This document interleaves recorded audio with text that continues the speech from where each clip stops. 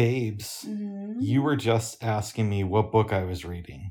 Yeah, because I didn't know if you changed, if you started a different one, because I didn't know if you're done with the one that you're reading. I'm still on the book Time and Again, and I'm not sure if I like it as much as Stephen King.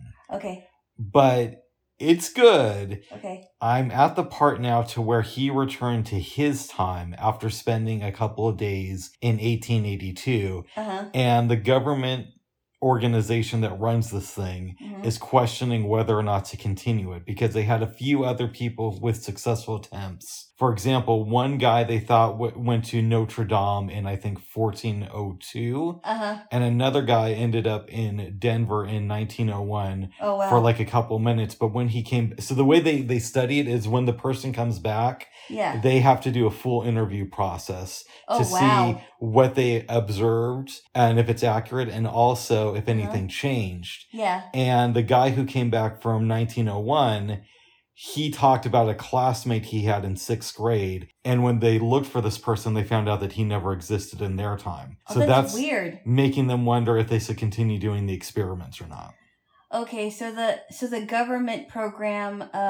which is, I believe, unnamed in this book. So the government program is the one that's controlling the time travel. They're the ones who are doing the experiments with the experiment with time travel. Yeah. Okay. But you like it, but it's not spectacular like you thought it was going to be. Yeah, the mission that our protagonist was sent on didn't really seem that strong to me. And the way they had him time travel was a little bit weird. Okay. But you know, I don't know how time travel works. So maybe that's how it actually goes down in real life. I'm not sure. But I like it though. I would argue with Stephen King that it's the best time travel story ever. But you were saying that they use hypnosis to help people time travel, right? It's a combination of that and putting you in a similar setting. For example, if I wanted to send you back to the best year in film cinema, in my opinion, I know everybody says 1939. But I think it's 1994. Yeah. Well, what I would do is I would decorate your apartment like the mid-90s, and I would show you TV shows and films from that year, and then we do some hypnosis on you. And then eventually you get to the point after living like it's 1994 for a while to where you could close your eyes and say, all right, I'm going to wake up and it's going to be 1994, and I could watch the first episode of Friends as it airs. For the first time. That's how they did in the book.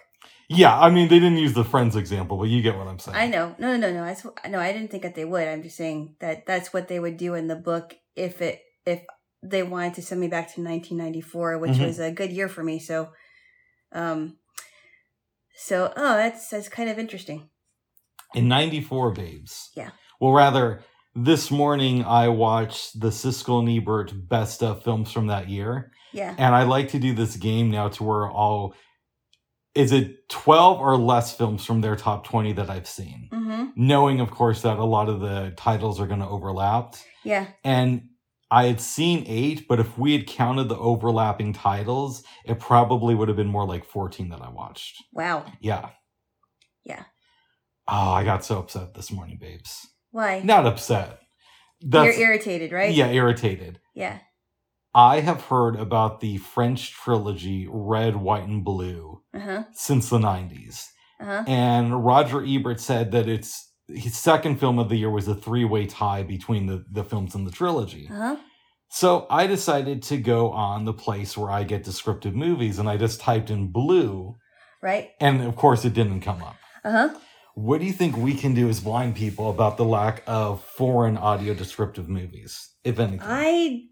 I really have no idea because I don't know how these audio descriptive service people, the ones who record it, I don't know how these movies are chosen. I don't know how they get into the movie vault for blind users. I have no idea how to navigate around that. And one of the things that sucks too, if you go to a lot of these forums where they talk about foreign films and somebody says, is there a dubbed version of this?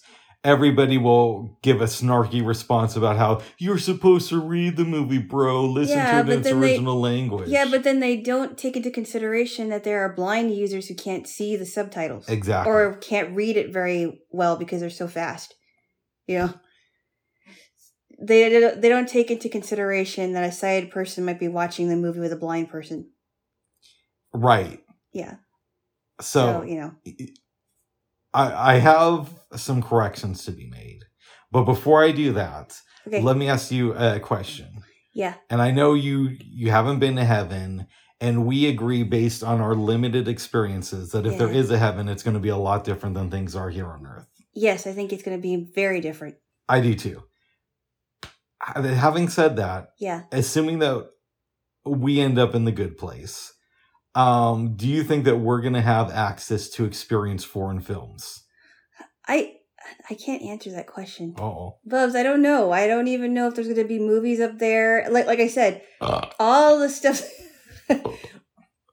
all the stuff that we know here on Earth as we know it may not even be there in heaven because it's going to be a totally different experience. So I really can't answer that question. Nice.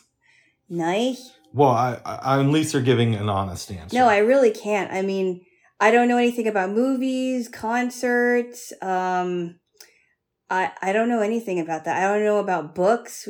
I don't know if we're going to read books up there. I have no idea. I think it's going to be a totally, literally out of this world experience. I was talking to somebody this week, and the subject of God and the afterlife came up, and I said, I have reasons to believe on personal experience is that there might be an afterlife or something beyond this. And she was asking me about it, and I wanted to tell her the out-of-body experience that I had. But then I thought, if I do, little J-Lo has implied that if I tell people that, it's going to sound like I'm a little bit insane. So I said, I can't do that because Alana says that makes me sound crazy. It might sound insane to them, but I can't control what you tell them. I mean, I'm not going to be like... I'm not going to be inside of your head saying, don't say that ever. But they might think that you're a little bit cray. Uh-oh. I mean, I'm going to be honest. They might think you're a little bit out there. Uh-oh. That's interesting, babes. I mean, so I don't know. So let's start with the corrections. Okay. A couple of days ago, I say here, Trump is a demon, but Dick Cheney is the devil. And Liz Cheney is the daughter of the devil. Now, that statement is completely true, but I mispronounced the word demon. No, well, first off, there is only one devil, and he isn't it. Sorry. You don't think it's Dick Cheney? No. Okay. No. The devil is far sinister than he is. Wow. Yeah, I believe that there is a devil, and I think that the devil deceives us every single day, but it isn't Dick Cheney. How do you think he feel? Do you think he would be hurt by hearing that you don't think he's as evil as the devil? No, I don't think so. So I go back because I don't think the devil is human. Okay, I go back one, Dick Cheney doesn't have a heartbeat, and I'm not making that up, by the way. Oh, I know, he has a baboon's heart. Well, or he has like a different. I don't know what he has now, but for a while he had this electronic thing that didn't give him a heartbeat. A pacemaker? It wasn't a pacemaker, it was something else. But he said that he didn't miss having a heartbeat, which is kind of creepy in my opinion, but okay. Okay. But... No, I don't think he's Lucifer incarnate, if that's what you're asking me. I go back and forth with him. I think he's completely evil. I think that, right? Okay. Because we've seen the way he treats his gay daughter. And we've seen the way he treats our country. But let's not get into... Okay, so let me rephrase this like this because I'm stumbling. Sometimes I think he probably just looks at things by the numbers and he justifies his evil actions to himself by saying, if people knew from my perspective what things were, they wouldn't think so poorly of me. And other times, when I'm being more cynical, Rick, I think maybe he likes being the evil dude. Maybe he likes that a lot of people don't like him. And maybe he would be a little bit hurt if he heard you say that he's not the devil. No, I don't think so. I think it's safe to say that this man is very corrupt. But I'm not going to sit there and say that he's a devil incarnate, because the devil, that would imply that he was around before, he was around a lot longer than everybody else was. So I'm not going to sit here and say that he's the devil incarnate. Do you think it's possible, babes, that maybe he was around before this, but he decided to take the form of Dick Cheney and come to Earth? No, because that's not what happened. Yeah, and by the way, I don't know if there's a devil or not, but... Oh, there is. He's deceiving us every single day. Uh-oh. And I think he deceives us through corruption. And this is one of those... I think that he influences people to deceive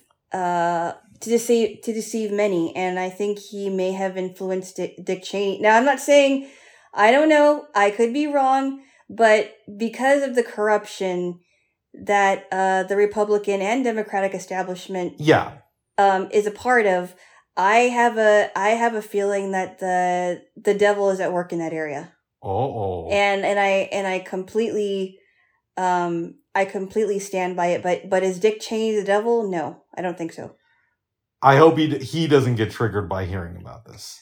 I really don't know if he would be care. Hurt by that. No, I don't think I don't think he would be hurt if I said that. Yeah. Because I don't think that humans should be considered Lucifer incarnate. I know that they do evil things. Some humans do evil things, but that also doesn't make them the devil either. I hear you. And in my life, when I think about the epitome of evil in our country, I don't think about Charles Manson, Jeffrey Dahmer, or Ted Bundy.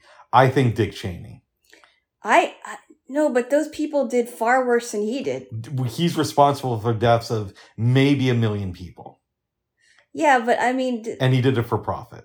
Oh, yeah, but what about those other 3 people you mentioned? Well, it doesn't make them good humans. I want to be clear about that. It's not like because Dick Cheney is so evil, it makes Ted Bundy a superhero. But what I'm saying is, when I think of American evil, I go more towards people like Dick Cheney. And since he kind of was vice president when I was coming of age politically, he's what I think of when I think of the face of evil in this country. I mean, when I think about, I don't know, when I think about evil, I think about, Madalyn Murray O'Hair, and I mean, she was a very wicked person. I don't know who this lady is. Madalyn Murray O'Hair was the woman responsible for taking prayer out of the schools, and then she got into a lot of debates, but she was from what I understood, she was a very, very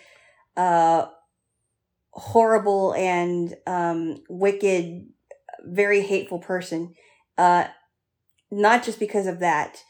And when she was killed, all they found was her toes or something, her feet and her head. Oh, I don't know. It was kind of interesting, but anyway. Well, I don't know about that. One of the people who I thought was very evil is Madalyn Murray O'Hair, and like the women who have killed people, like Diane Downs. I mean, she's a pretty evil person. Couple of things to say. One, we need separation of church and state, and also 2, Diane Downs. Actually, we do have that, except it's taken very differently. But why do we need prayer in school if we're going to have separation of church and state? Well, wait a second, though. What's that? That doesn't mean the way that you're saying it. It means that the governor... Oh! Are you going to listen to me, Bubs? Okay, now listen. Tickle? Ow. All right, kiss me so we'll have a tickle first. That hurt. Oh, well, you would hurt when you attacked my armpit out of nowhere. Give me a kiss. And all I was doing is tickling your lip. It wasn't your armpit, was it? Yes. And it hurt. Okay. All right, so tell me about... Well, the separation of church and state means that the government should not take part in religious affairs. So that means that we're getting in the weeds with this. Okay, we don't have to say in the weeds. What I would say is you're kind of proving my point only because schools are ran by the government. So why should they take part in a religious affair like No, praying? but if you're talking about... No.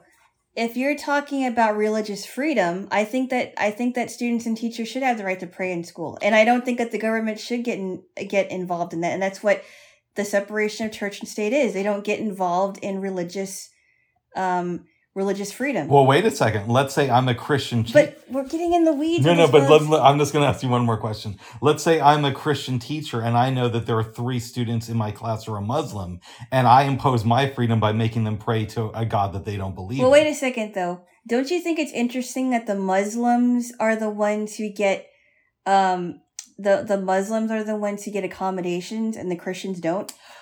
I hear what you're saying. Don't you think it's really interesting? Because teachers aren't even allowed to have Bibles on their desks. Children aren't even allowed to pray during lunchtime. And that one coach who was just praying by himself on the field was fired. And I don't think that's right. Okay.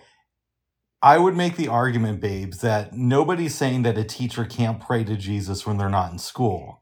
But what they're but wait a minute. You're assuming that Christian teacher would make that student pray, and all they want to do is pray. They're not trying to make a student pray. And I think it's interesting that you would say that when all the Muslim students get accommodations and the Christian students. I don't know how much accommodation Muslims. Oh, yes, they do. Yes, they do. If they're talking about religious intolerance, then the Muslims and the Baha'i students and the Jehovah's Witnesses, they don't have to participate in things. But if it's the Christians and they say, hey, I want to pray, then of course they're like, well, no, you can't do that. So well, I think it's very interesting that you would say that. Well, first of all, I don't know about that because I'm not in school. And when I did go to school, I went to the last 6 years was a very hippie place, right? But let me phrase it like this. Let me ask you a question, then we can drop this because we have more to talk about. Yeah, we do. If a Christian teacher forces Muslim students to pray to Jesus, do you think they should be fired? Because they're imposing their freedom on those students. No, but okay. First off, no one should be fired for practicing their religious beliefs. However, you are implying that a Christian teacher would force a Muslim to pray, and that isn't true. Because all they want to do is pray. I've never heard of a Christian teacher forcing their students to pray with them. Sometimes students have asked to pray with them, like that coach that was fired from Washington. Did you hear about that one? I heard about that. And he wasn't even praying with a group of people. He was praying by himself. And I don't think that's right. Here's what I think. I don't think anybody, Christian, Muslim, even Baha'i.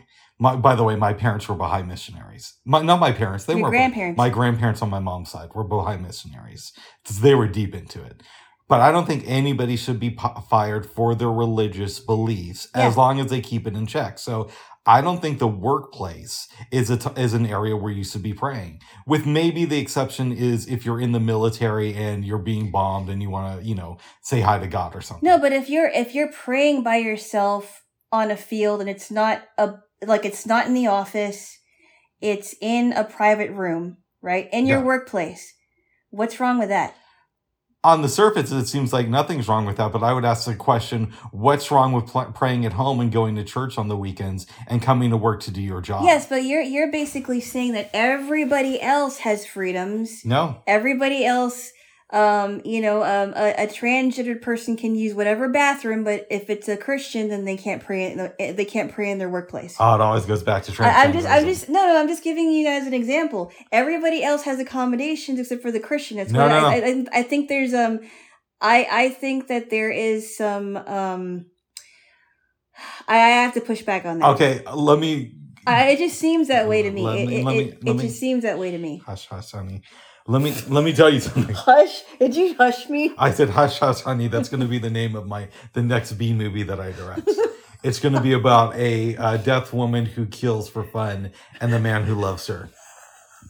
But until then, babes, I don't think that Muslim, Jews, Baha'is should be able to pray at school either.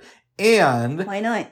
Because that's their religious beliefs. Keep that at home or at your particular house of worship. And I would even go further. Second. Hold on. I would also say that atheists, maybe you have a thing to where if an atheist wants to rant and rave about how there's no God, you put them in check too. Yeah, but I mean, you're basically saying that nobody should pray at all. At work. At work. Yeah, but then what about other people? I mean, what about other people's accommodations? You know, you're basically saying that everybody else can have accommodations except for these people. Is that what you're saying? Yeah, because I would make the argument there in this country, yes, one of the big tenets is a separation between church and state. Yeah, but that's not the same as people wanting to pray at their, pray in a separate room if it isn't in front of a group of people. It's not like they're proselytizing. It's not like they're forcing people to pray. It's that they want to pray individually. Okay. Let's amend, you know what I mean? Let's amend this a little bit. Let's say, okay, if it's your lunch hour and you're eating by yourself and you want to say, hey, Jesus, I love you. Can you pray to you for a second? And nobody else is around. Okay, fine. We don't have to. I'm not talking about proselytizing people. I know. And I just gave you, okay, let's come to a compromise. If somebody, if it's like their lunch hour, they're by themselves and they want to pray, then it's not going to kill me. My goodness. What? Oh my goodness. Or if they're a devil worshiper and they want to pray to Dick Cheney, then. Bubs, what? Really? Really, I love you. No, you just squeeze my nose. Are you really going to write a movie called Hush Hush Honey? Probably not. This popped into my head as I said that. Yes. But J-Lo. Yes. We got down this rabbit hole because I called Donald Trump a demon, and I really should have said Donald Trump is a demon. Yeah, but it's okay. It's funny when you get words wrong. Thank you. And another correction I wanted to make is yesterday I talked about a YouTube video where this dude was breaking down cast iron. Yeah. And I think I called him Adam Rodriguez. Uh-huh. But instead I think it's Adam Ragosi.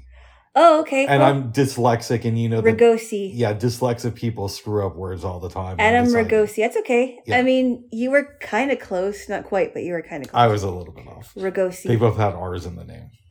Was he Italian? I don't know. Ragosi sounds almost Italian, I think. Oh. It's a cool name. Thank you. Adam Ragosi. Ragosi. Yeah.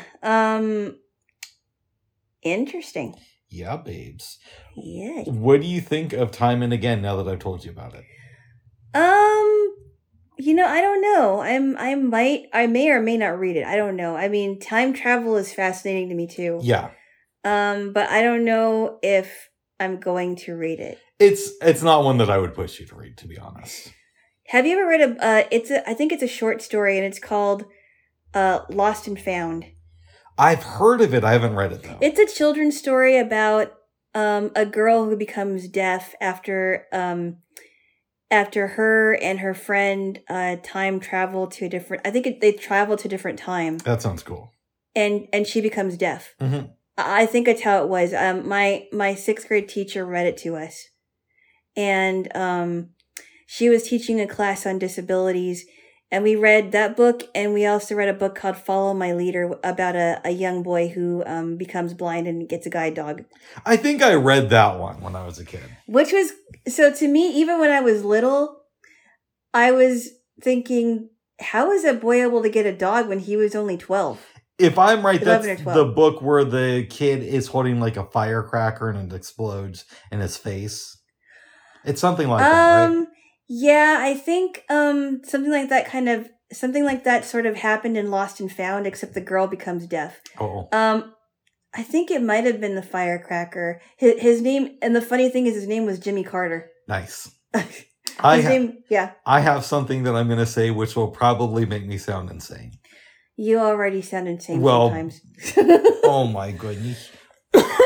But I love my insane wit. I love my nutty jewel. Oh my goodness. But I've wondered to myself recently. Now, I know as far as we know, humans don't have the ability to travel back in time, right? No, we don't.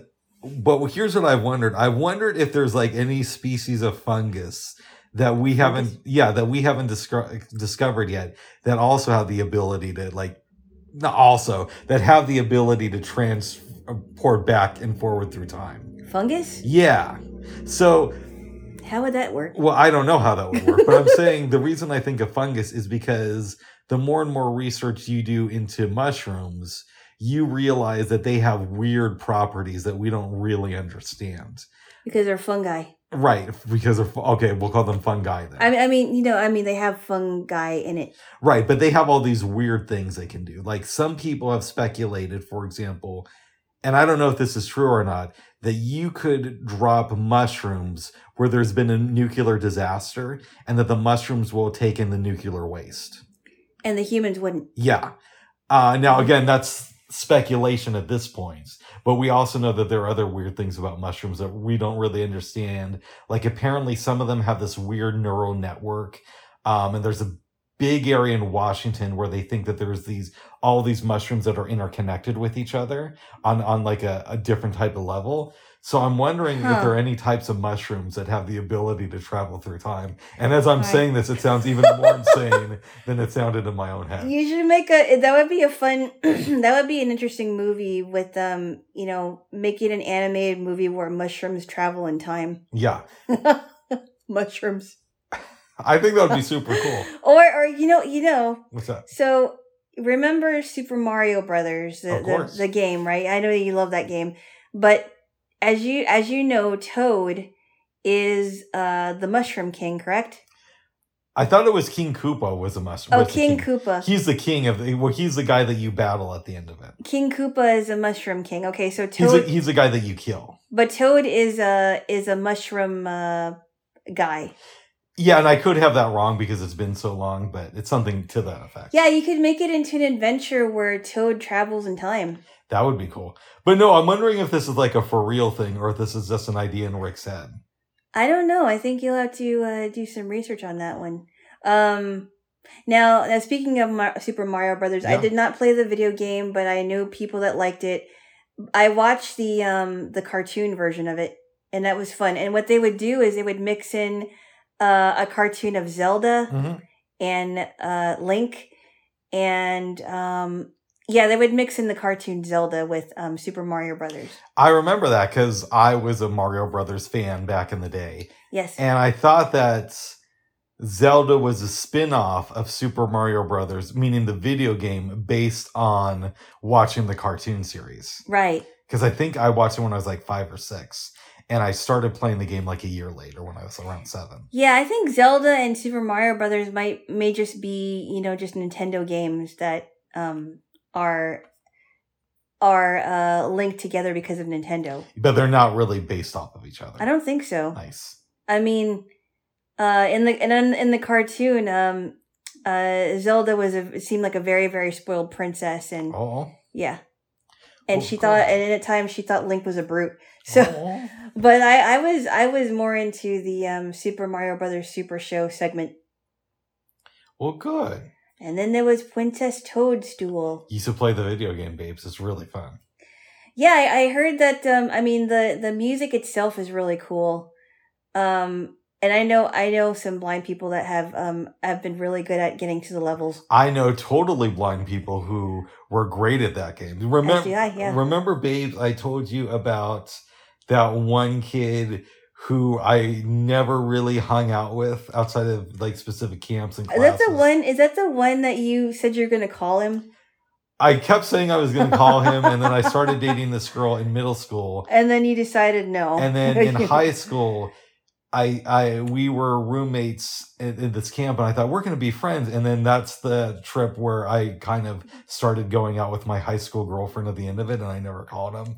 And then I saw Facebook recommended him as a friend to me. And I said to you, hey, I should friend him on Facebook, but then I'm never going to hang out with him because I'm dating you. Oh, my goodness. But he was really, really good at Super Mario Brothers.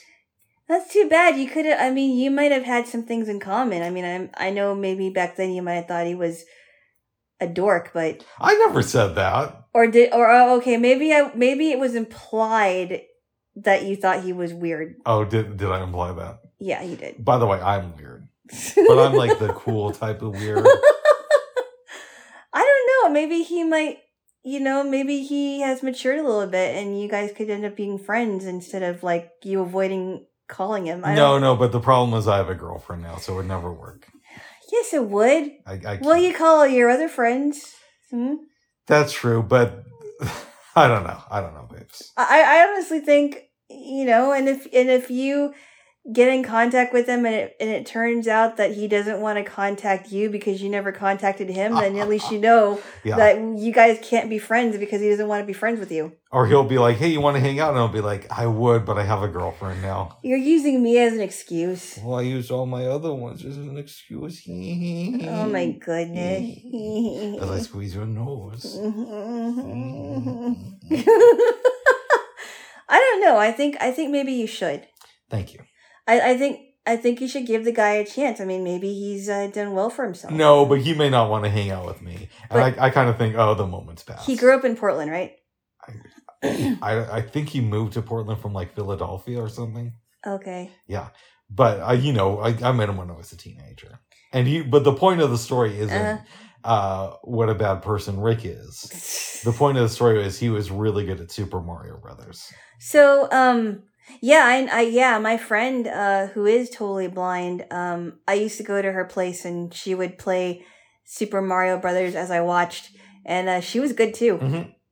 She was good. Yeah, you used to give it a shot, babes. And I wanted to get into video games like she was getting into video games and some of my other friends, but it wasn't really my thing. They are super addictive once you start playing them. That's the only issue I have. But I know that I don't want to be turn into one of those gamers who will stay up all night just to finish all the levels. Yeah, it's good that you stay away from that then. Well, I'll tell you what though, Bubs. The next time I go to your place, maybe we can play a little Super Mario Brothers. Because you still have the console, right? I have the games downloaded and I have a controller we can use to play the Mario games. Ah. Yeah, I have the original Mario. I only go up to Super Nintendo because apparently Macs are bad with N64 games. Oh, really? But yeah, the rumor is that Nintendo is going to release a classic N64 console. Oh, cool. And if they do that and it's reasonably priced, I might buy that.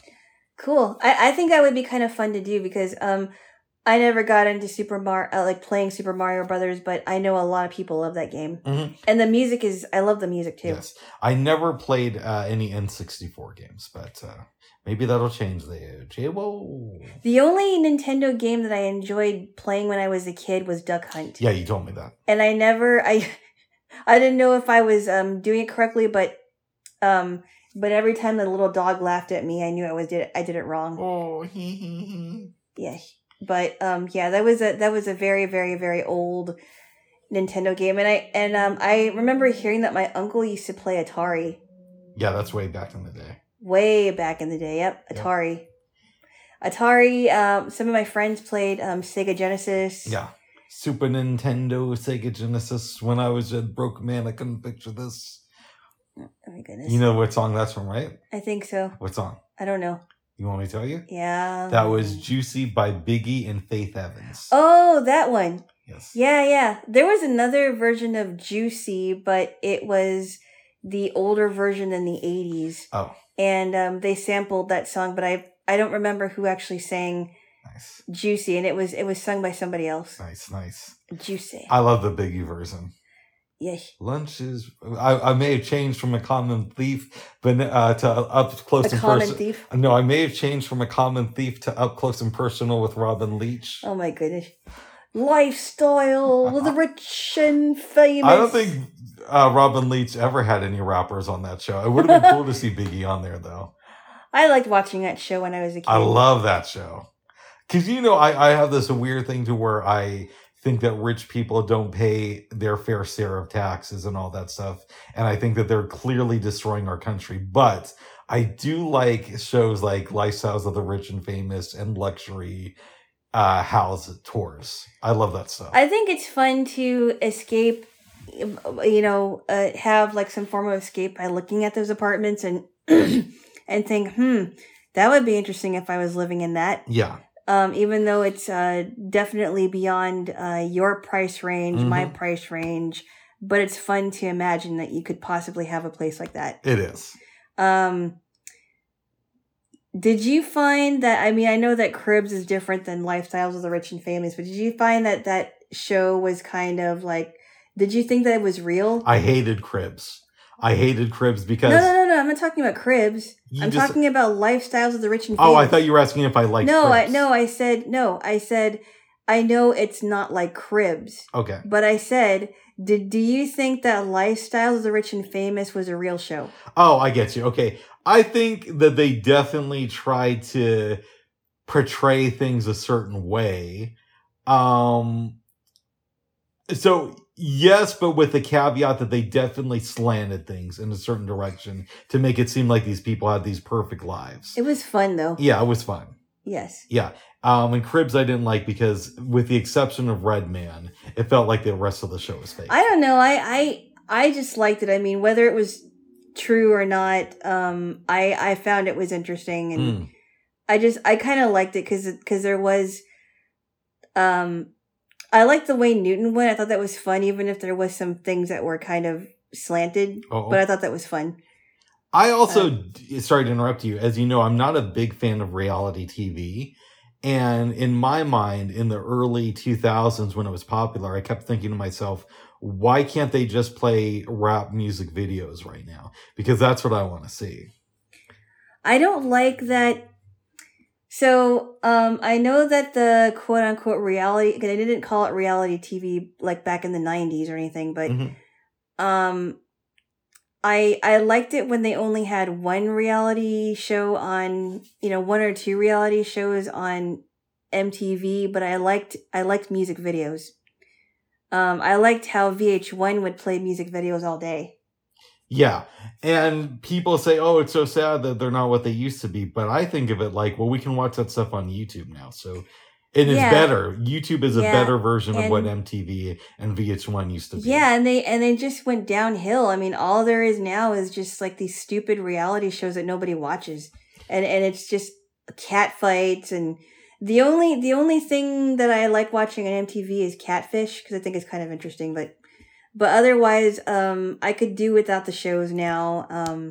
I used to watch The Real World and Road Rules when I was growing up, but... You're banging my foot. You can keep doing it. I just wanted to. I know. Keep going. But, I mean, I don't know. I just think that if they're going to call it MTV and or VH1, they should stick to the purest version of their network. I hear you, but I don't even know how many people care about MTV now. Like, I don't know if teenagers watch it anymore. I doubt it now. I mean, that was something that I watched when I was growing up into my teens.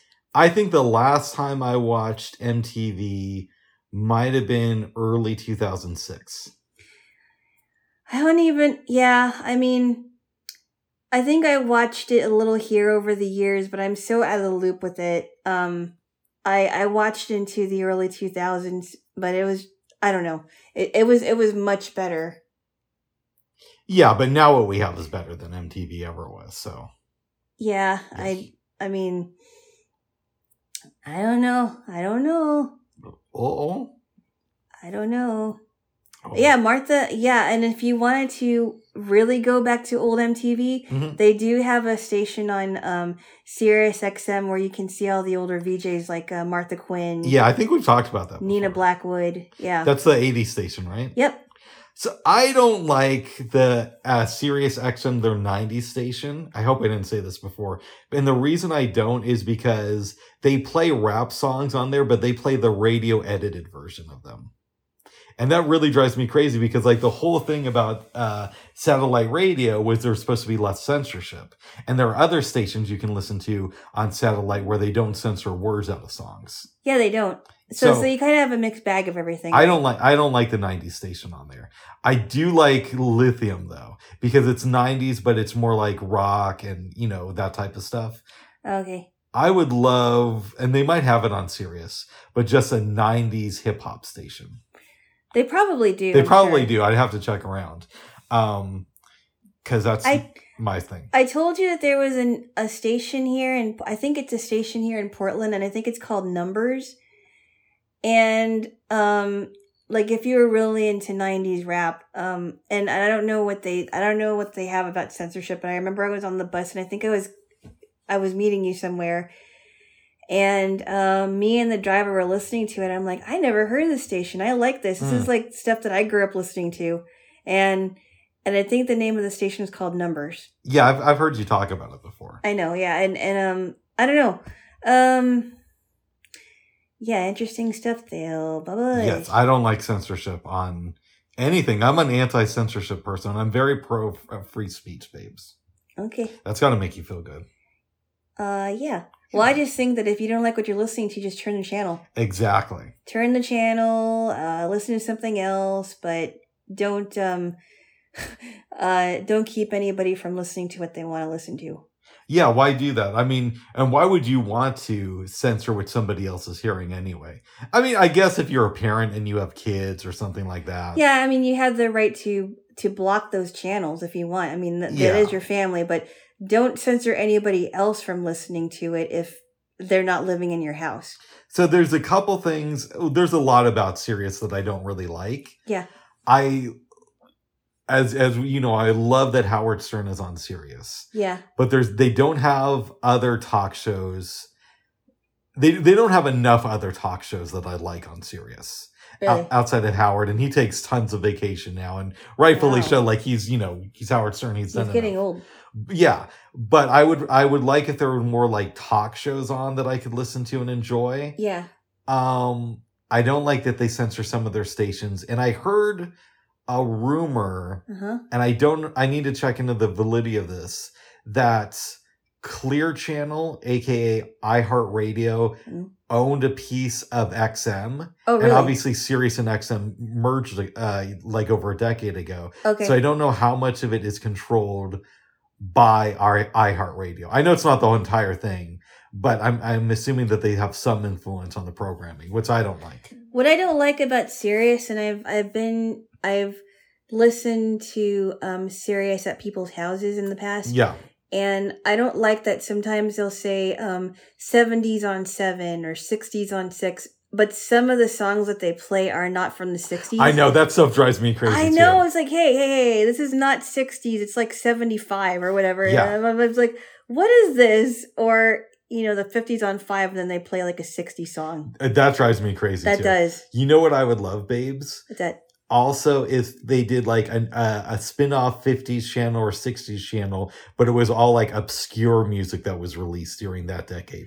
So have a lot of foreign stuff, or a lot of artists who didn't make it, or maybe popular artists but played just their album cuts. Or a one-hit wonder that had obscure stuff that was never released. Exactly. I mean, I there's so much obscure stuff in the 70s.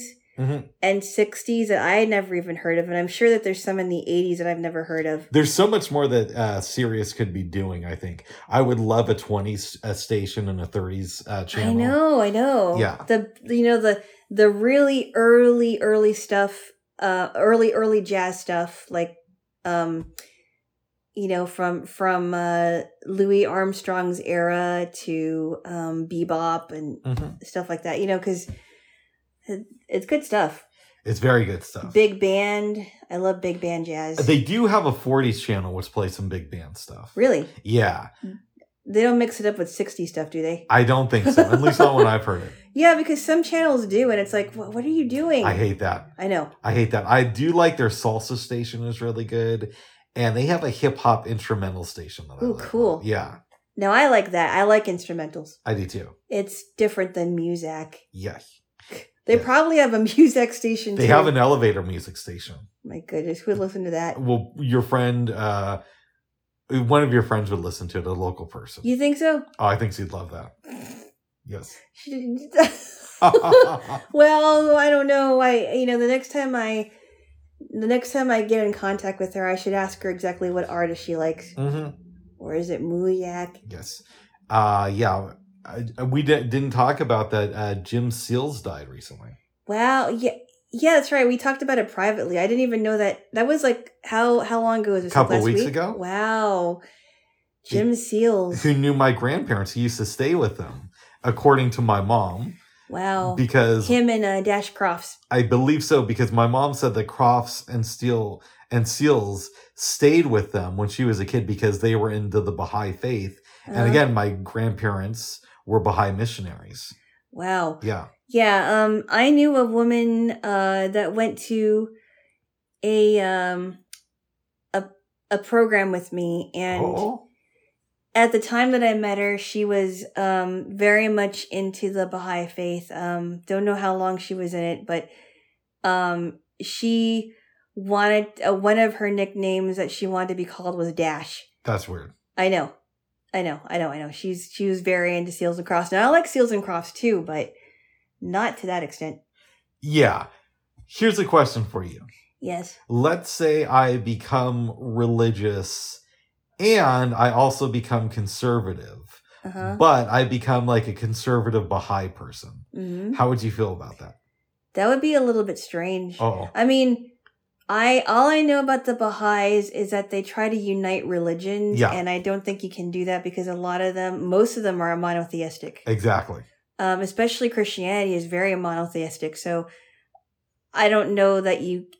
I heard that it's like one of the most one of the religions that's growing, but I don't know how that would work because it's very it tries to unite religions, and I don't think it could happen. I do want to read more books some books about the Baha'i faith, only because my mom was raised in it. But whenever I'd ask her about it, she'd say, "Oh, it's a beautiful religion," and she really wouldn't go any deeper than that. She probably didn't, she probably didn't really take a time to understand it. I agree with you. Because it's one thing to say that it's a beautiful religion, but not say why. You love stories about little kids. What? You love stories about little kids, so I'm going to tell you one right now. I think I might have heard this one. I don't think you've heard it here. Really?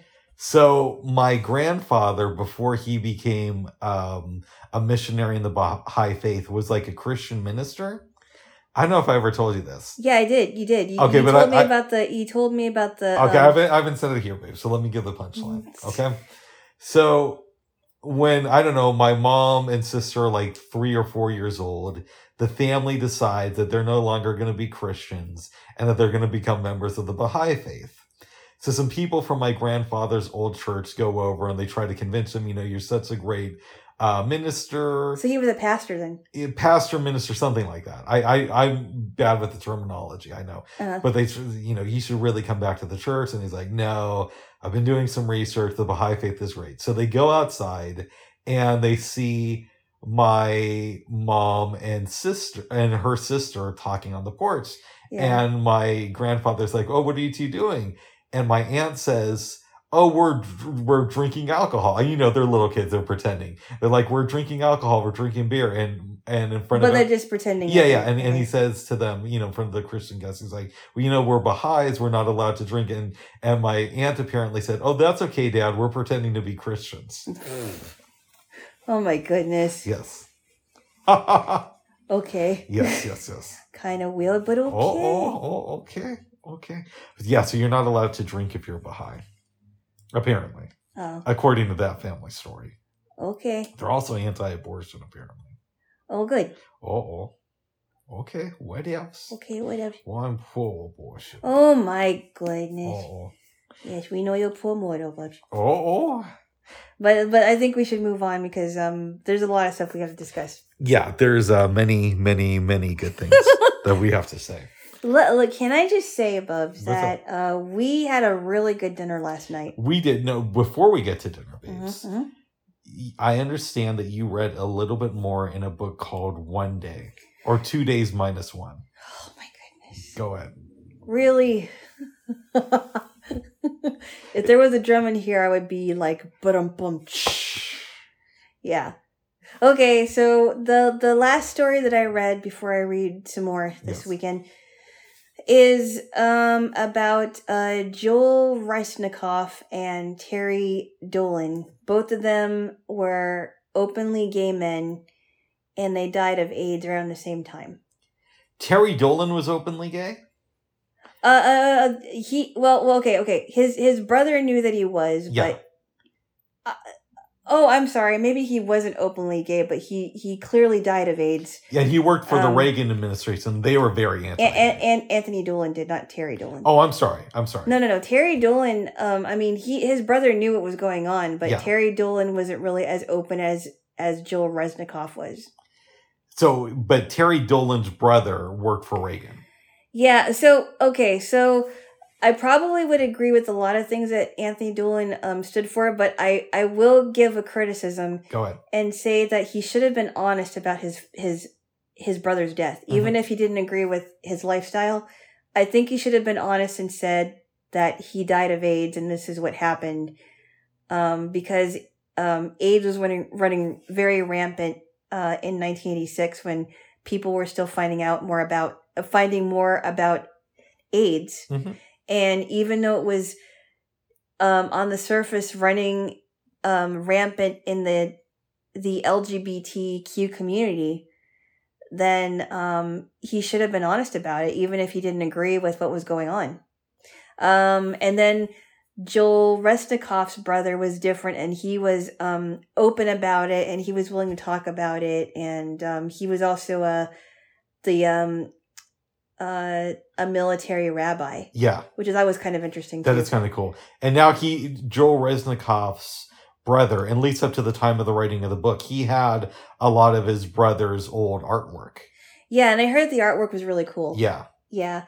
And they were talking about how Joel Resnikoff had changed his appearance, and he had a twinkle in his eye, and he was kind of eccentric in the way that he looked. And but I don't think Terry Dolan was very open about it because he thought of, his family thought of it differently, it sounded like. But I wish that his brother was at least honest about how he really died, not because he died of not that he died of liver cancer. Yeah. Because that's totally different than dying of a disease that takes over your entire body. And does it so quickly, too. So quickly, yeah. Especially back then. Back then, yeah. Before AZT and the other medications came out. I've wondered, babes, who's been the longest AIDS survivor?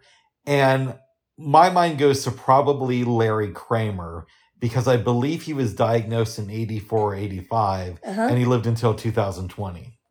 Did he really? Yeah.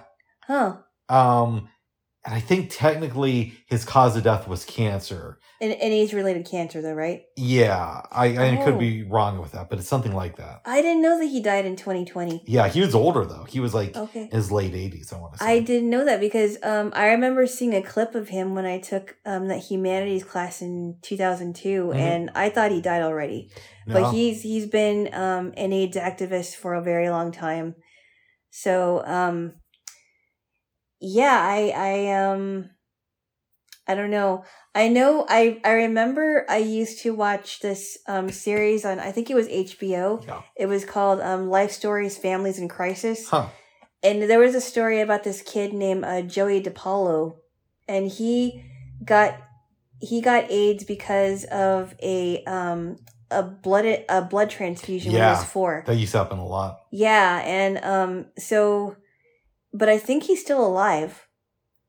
I remember after the short film, he was on TV with his mom, and talking to parents of kids who come in contact with a child that has AIDS, and saying, just don't be afraid of this child just because they have a disease that you don't know about. Yeah. And I think he's still alive. That's interesting.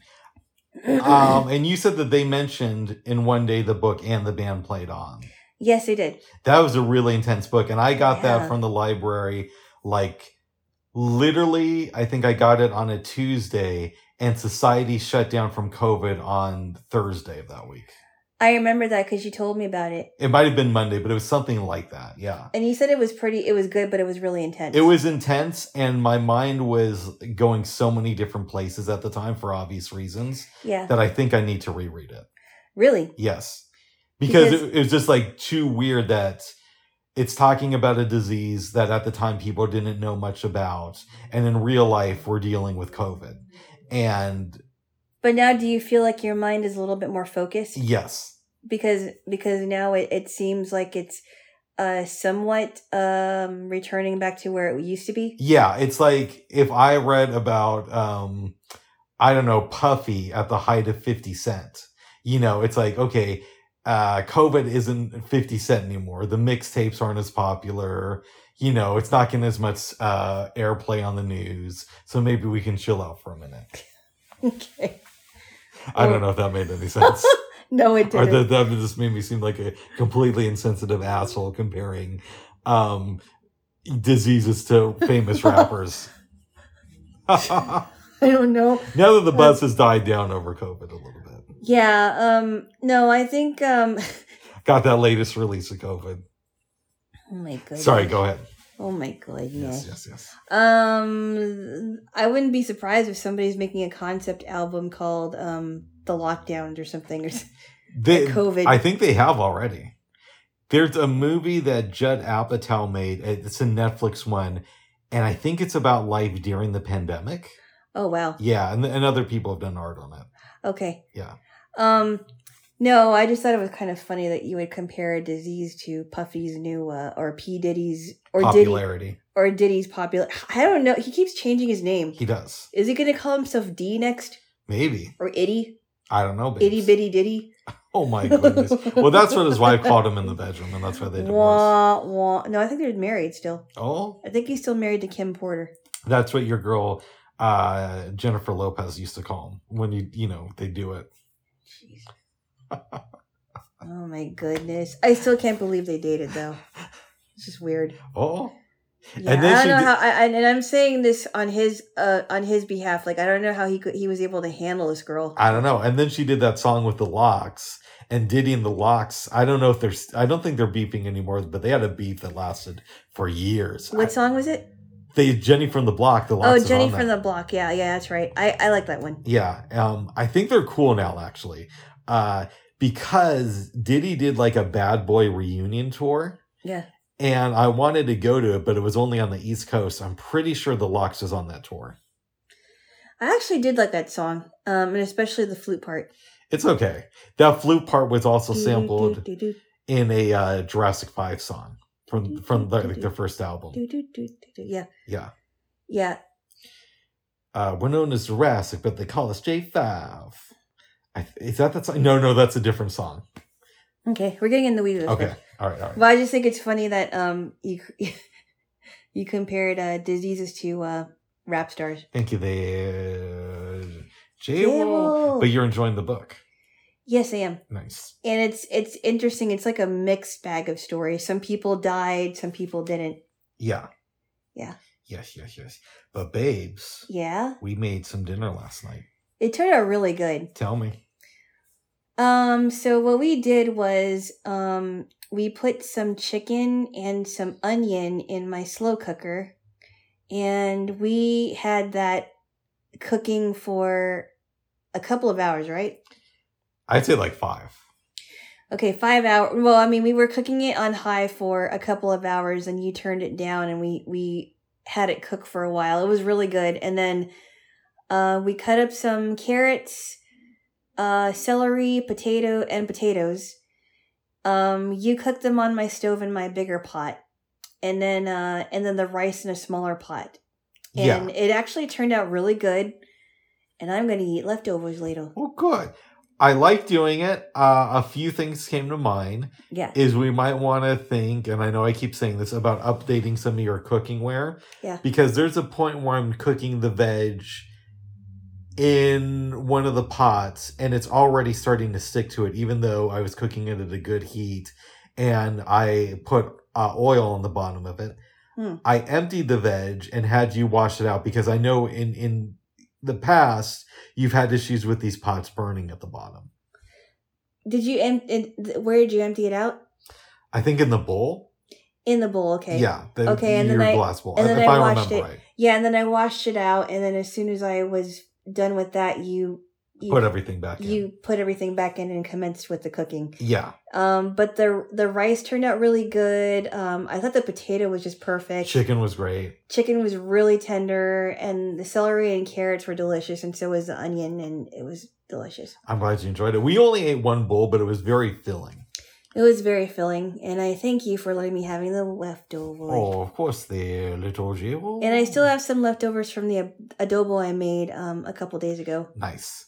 Yeah. And when I come home, because I froze some food, I'm going to have some baked pasta or baked spaghetti. So you have to thaw that out. Yeah, but that's no big deal. I can do that. Yes. Yes. Babes. Yeah. I read a biography of Rock Hudson last week. And last night we watched 2 movies with him. We did. The first being Big Person. Giant.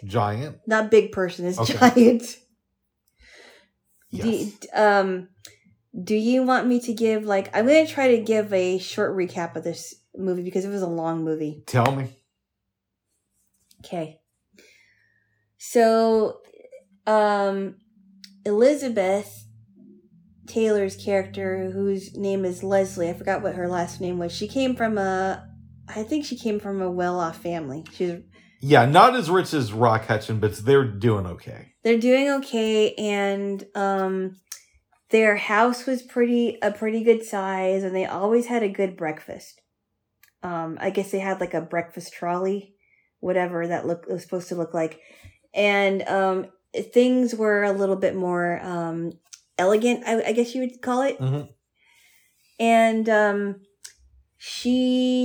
I think she was supposed to marry this guy, but she was interested in Jordan Benedict, who was visiting the family. Yes. I'm not sure how he was connected to them, but he ended up visiting the family, and it wasn't that long after that she married Jordan, and they took a train all the way from Maryland to Texas. And he had this land that his family called Rieta. Hold on. I might have to sneeze. It's 500,000 acres. A lot of acres. Yeah. Yeah, that's big pimping right there. Spending G's. Yep. Yeah, so he had 500,000, right? Yes. Acres of land, which is a lot of land. And he was taking over that farm along with his sister Luz, who was the mama hen of the place. That was his sister. Mm-hmm. She is trying to get used to this because she's used to the life in the north. And Elizabeth Taylor is. Yes, and they're kind of, Luz and her and Jordan are kind of looking down on her because she's from the East and they don't know anything about. She's a Yankee. She's a Yankee and they're Southerners, and she doesn't know about the life of a cowboy and all that. So they have this get together, and it was pretty clear that Luz had her place in the house and Leslie was trying to take over and she didn't like it. Luz takes it out on her horse on Warwind, which was supposed to be the horse that Leslie was going to ride, and hurts the horse to the point where the horse had to be put down or shot rather, and she dies because she got sick. So Luz gives the land to Jet Rink, who was a young guy that Jordan knew. And not all of the land, just a small part of it. Yeah, just a small part of it, and he decided to do something with it. Somehow he decides that he's going to keep it because Rock Hudson tries to offer him double the value of it in money, but the guy says, no, I'm going to keep the land, and he discovers oil on it. Yep. And he becomes rich off of that oil. Mm-hmm. Go on, please. Time goes by. Elizabeth Taylor and Rock Hudson have kids. 3 kids. Yeah. And Rock Hudson, in my opinion, in this movie is a little bit too into this land. He's very intense. Yeah, about the land. And it's bro, come on, there's more stuff in life than land. I get it. It's cool. But. And also, he wants to keep up with the family tradition, and he wants his son to take over it. Yeah, and not only that, but he is really upset when anybody suggests that maybe they dig for oil on his land, even though he'd make a lot more money doing that. Mm-hmm. Kids grow up. The son, Jordy, doesn't want to be a farmer. He decides that he would be better as a doctor. And this is going around the same time as World War II starts. Yep. Because at one point the daughter is with her man, and we hear a report about Pearl Harbor. Right, and the daughter is the one who wants to have a small farm with her husband. Mm-hmm. Yeah. And then the youngest girl, Luz, she's kind of enamored with Jet Rink, who's played by James Dean. Yeah. The one that has who's very rich and because of the oil. And she's not very smart. She's kind of flighty. She's sort of, kind of vain and is not that mature yet. No. Jordy ends up marrying a Mexican lady, Juana. And back then that was a huge deal. Yeah, back then in the 50s apparently. 40s. 40s, okay. Sorry. When the movie's based. No, 40s. Yeah. Back in the 40s, that was a big deal. And, I thought it was very interesting when,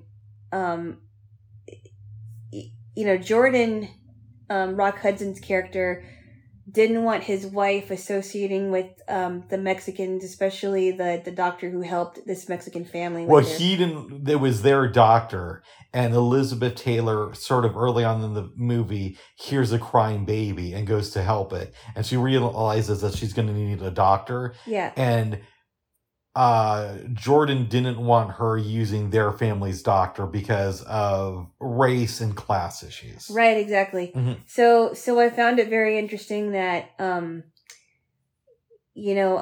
Jordan said things like, well, I thought she was a very nice girl when you met her, but then when you married her, that was a different story because I knew that you're going to have some problems. Referring to Jordy, yeah.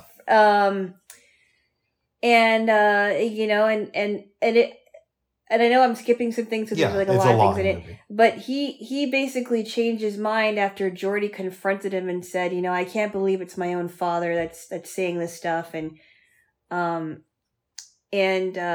literally confronting his dad, and then his dad ends up getting into a brawl with this guy that owns a restaurant and bar because he wouldn't accept his Mexican daughter-in-law and the family. Well, that's near the end of the movie. Yeah, I know. So they have some kids. Jordy and your girl have some kids.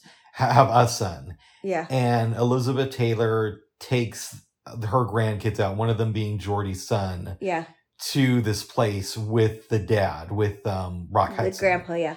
And the guy who runs the place is like a sergeant, and he's racist, but you can tell he's willing to serve them because they're rich, even though they have a Mexican grandkid. But they're not willing to serve the elderly family. Yeah, and he even makes a sly kind of racist comment about them. Yeah. And your man, a Mexican family enters the place, and he kicks them out because they're not rich and there's no white people with them. Right. Rock Hudson stands up, and your man and him get into a fight. Yep. And that's pretty much close to the end of the movie. There's one more scene where he's talking with Elizabeth Taylor, and then we see the two grandkids. One's Mexican, the other's white, and that's where the movie closes. Yep. I like this movie. It reminded me a lot of Gone with the Wind. It did, but in a different way. Because in both movies, in Gone with the Wind, obviously it's about the Civil War, but it's also a lot about land. Because a lot about land, yeah. Her and the family talk about Tara. In this movie, they talk about, what's the name of it? Rieta. Rieta, yeah. Right. And Jet's part of the land he called it Little Rieta. Little Rieta. Yeah. Great rap name, too. Little Rieta. And in both movies, somebody dies from a horse accident. There's a female who dies from a horse accident. That's right. And the little girl in Bonnie Blue and Gone with the Wind dies. Yep. Yeah. Very sad. The movies touch on race a lot in different ways. Right. So in my mind, there's a lot, as I'm watching this movie, I find myself thinking about Gone with the Wind a lot. Yeah. Did you feel the same way? Kind of. I mean, there were similarities, but there were vast differences too. Mm-hmm. I did like that in Gone with the Wind, it didn't touch just on, because every time I hear something about race, it always touches on white and black issues. Yeah. And I'm glad it was dealing with whites and Mexicans. I like that too. It wasn't just white and black, even though they did have black slaves. Mm-hmm. I'm glad they took it. Well, they didn't in Giant. They didn't have black slaves. I thought they did. They may have had black workers, but this is after black slavery. workers. I'm sorry, black workers, but the black workers and Mexican workers. But I'm glad that they were focusing on the Mexican workers and the Mexican culture instead of just white and black culture. I like the performance, but as the character goes, I hated Rock Hudson's character. Oh, he was terrible. I could not get up. Why is he so obsessed with this land? Yeah, and then why is he making his son be just like him? Like riding a horse like a cowboy, and clearly when his son was a little boy, he just didn't like it. He's like he just wanted to get off. And he put him on the horse when he's like 4. Yeah, it's kind of dangerous. Mm-hmm. I would wait until the child was a little bit older because, they have to be careful that the horse might buck them off. Yeah. I would be next to the child on the horse instead of leaving the child on it. Exactly. You know what I mean? Because he did, and he's like, "No, I don't want this." And Elizabeth Taylor, I remember when she was confronting him because this whole party was happening, and she's like, I'm going to tell you and she's like, you're really cute when you're riled up, and it kind of reminded me of you. Thank you. And she liked it when he got into that brawl with the Sarge because she never seen him that way. I liked him in that scene too because he seems less of like a crazy person and more like a human being who's shown some growth in the movie. Well, and then there was also the scene of sexism too, because he told Leslie that this is men's stuff. We're talking about politics and women shouldn't be talking. And then the women were shooed away. And I'm like, wow, there's some sexism in here too. And it seemed to me like Leslie was a little bit more open to discussing things and to learn about people's cultures because she wanted to learn about the Mexican workers that were hired to work for them. But there was also a lot more sexism in our culture in the 50s when this film was made. Very true. Very true. Yeah. There was a lot of different topics in this movie, and it was a lot of I thought it was interesting too about what happened with Jet, because he became a rich guy, but he was still a drunk. I think he became an alcoholic after he got that money. After he got that money? Because it's implied that he's this humble guy at the beginning. Yeah, it's true. It's true. And then the money kind of corrupts him in a way. Right. And I think Luz really thought something of him, and then she was just so disappointed. Yeah. After she saw that he was very drunk, and but it was even. I mean, I didn't know until he told me that he died during the making of the movie. Yes, but I think he had shot all the scenes that he was going to make for this film, and it was just the other actors were working on wrapping the film up. Right. So it's not like we would have gotten more James Dean in this film. That's my understanding. Yeah. I said something to you last night that's going to be a little bit controversial. Mm-hmm. I watched Rebel Without a Cause in a film class back in, I want to say, 1999.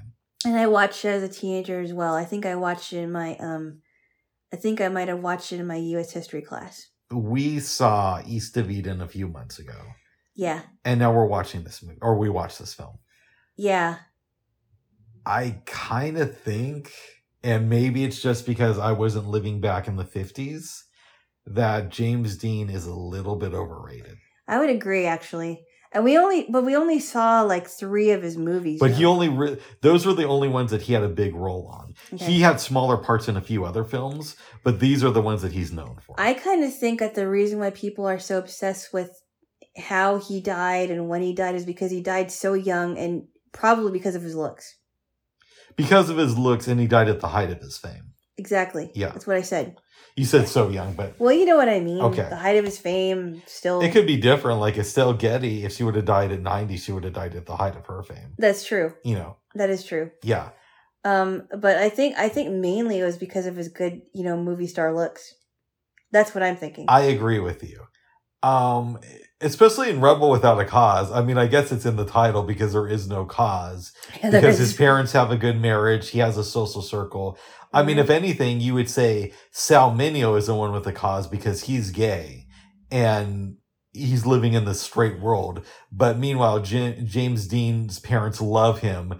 And there's a scene in the movie that infuriates me, but also makes me laugh where it's near the end of the film. The dad is kind of like cooking and playing with the little daughter. And James Dean is acting all crazy and the dad is like calm and loving to him. And I remember... And you're... Yeah. I remember watching that scene almost laughing at it because it's like usually if a teenager is mad at their parents, he has a good reason for it. But there is no good reason. It's just the dad is just trying to be a dad to his sister and him. I believe the mom was also in the household too. Right. Yeah. So I was thinking, wow, the parents are really trying to be loving parents to him and he really doesn't have a cause. It's like, what are you angry about? This is nothing. Yeah. Nothing to be angry. I mean, your parents love you a lot. You have a good social circle. You're not suicidal, but you're angry about what? The film sort of focused more on Sal Mineo, in my opinion. Okay. I need to see it again because I've only seen it once. Me too. Yeah. It might be better the second time. We could see it next week. I don't know. Let's talk about that because there's so many other better movies that we have to watch. Oh, you still haven't seen Raging Bull. So that's a possibility too there. And we had discussed last night watching Soap Disc, which I'm a little bit on the fence on, but I'll go with that if you want to. I heard of a movie called My Giant that I've never seen. I heard that's really bad. Is it? That's one with Billy Crystal. What is that one about? So I never saw it, but I saw the previews for it when it came out in like March of 98. Mm-hmm. If memory is correct, he's a sports agent or Hollywood agent who finds this giant and brings him to America. Okay. And it got really bad reviews. Did it really? Yeah. Okay. And I remember watching Film Fever, which is a show that Alana used to love. No, I never watched it. You did. Okay. I never watched it. They said it was really bad too, but Siskel and Ebert, I believe, gave it 2 thumbs down. No, I never watched it, but I did watch a little bit of Mystery Science Theater, which was a really weird show. My mom loved that show, and I could never get into it. It was a weird show because you got these guys that are like making these really dumb commentaries. No, I've seen it before. I just didn't like it. I didn't get it. Actually, not just my mom. I knew other people who really liked it. I didn't really get it. Yeah. Yeah. No, I never watched Film Fever. Yeah, I think we should skip My Giant and focus on watching good movies. Because there are so many good movies out there that we haven't seen. Oh, goodness. So I told you that I was watching the Siskel and Ebert list of best films from 1994. Yep. A film that they mentioned on there that I haven't seen, but was pretty high on Roger Ebert's list was The Last Seduction with Linda Fiorentino. Oh, what's that one about? I don't think I remember. If memory serves, she is with a man and they like rob a bank and she leaves him behind to face the charges. And then it's about her trying to seduce another man to do the same thing. Oh, wow. Yeah, it sounded really interesting. Huh. That might be one. We got some possibilities there. J-Wo. Yes. It's almost that almost reminds me of, well, kind of. That almost reminds me of Double Indemnity, but I don't think anyone's killed in that one. In The Last Seduction, right? I don't know. I haven't seen it. Okay. Yeah. But there's a lot of good movies we got to watch. There's a lot of documentaries we haven't really seen. Whoa. Yeah. So there's some stuff to watch there. J-Wo. Okay, so now we're gonna go to the next movie. Oh, before we do that, wait. would you recommend giant to any family members? And if so, what's your elevator pitch? I would say that I would give them a disclaimer and say that there is some racist stuff and sexist stuff in there. But it is, I mean, I would give it at least a strong 7. Nice. There's a lot of good things in it, but there's a lot of stuff that it's like, whoa, I can't believe they went there. I'd give it a 7. Yeah. I give it a 7. Elizabeth Taylor and Rock Hudson had really good performances, except I didn't like Rock Hudson's character. Yeah, but he's good in the movie. It's just his character itself that we don't like. It's horrible, yeah. But he's very good. I'm glad I've seen it. I don't know if I'll watch it again. I've heard it's based on a book. I could see reading it. Right. Yeah. But we watched another movie, babes.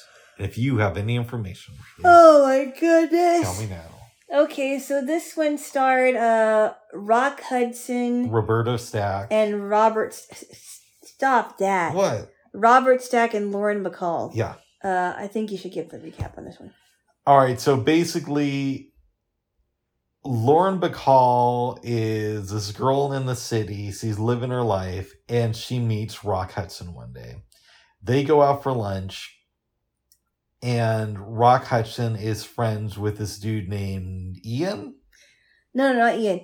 His name is Kyle. Kyle Hadley, and he's Mitch Wayne. Kyle is played by Rob Stack. And Mitch Wayne is played by Rock Hudson. Rock Hudson, and Lauren Bacall is Lucy Moore. Yeah, and every time I hear the name Kyle, I think of Kyle and the Kids. If you've seen BoJack Horseman, my opinion, best animated series ever, even better than The Simpsons. Oh my! Not that you asked. Oh my goodness! No, I didn't ask. Okay. I don't know if anybody else did. Kyle is a super rich dude. Got his money from his family. And your buddy, Rock Hudson. I keep calling him my buddy. I thought you two were friends. No. Okay. I don't know these people, Bubs, and they're dead. Okay. Well, whose fault is that there, J-Wo? It's not mine. Well, I don't know. Go on, Bubs. Rock Hudson used to date Kyle's sister, but we find that out later. Yeah. They go off, meaning Lucy, Kyle, and Rock Hudson, to Florida. Uh-huh. And she tries to leave early because Kyle gets her this really nice hotel room, but she thinks, oh, what else is attached to this? Kyle goes after her. Yeah. They get married. Yep. And things are going pretty well for a while. Until Marilee enters, who is his very... Well... What? Well, hold on. I still think that things are going well when C comes into the picture for a while. Yes, for a while. But Kyle really loves that song, Kyle and Oh my goodness. No, he doesn't. And he wants his own kid so he can make that music. Oh, jeez. Maybe I may have exaggerated slightly. You made it up completely. Okay.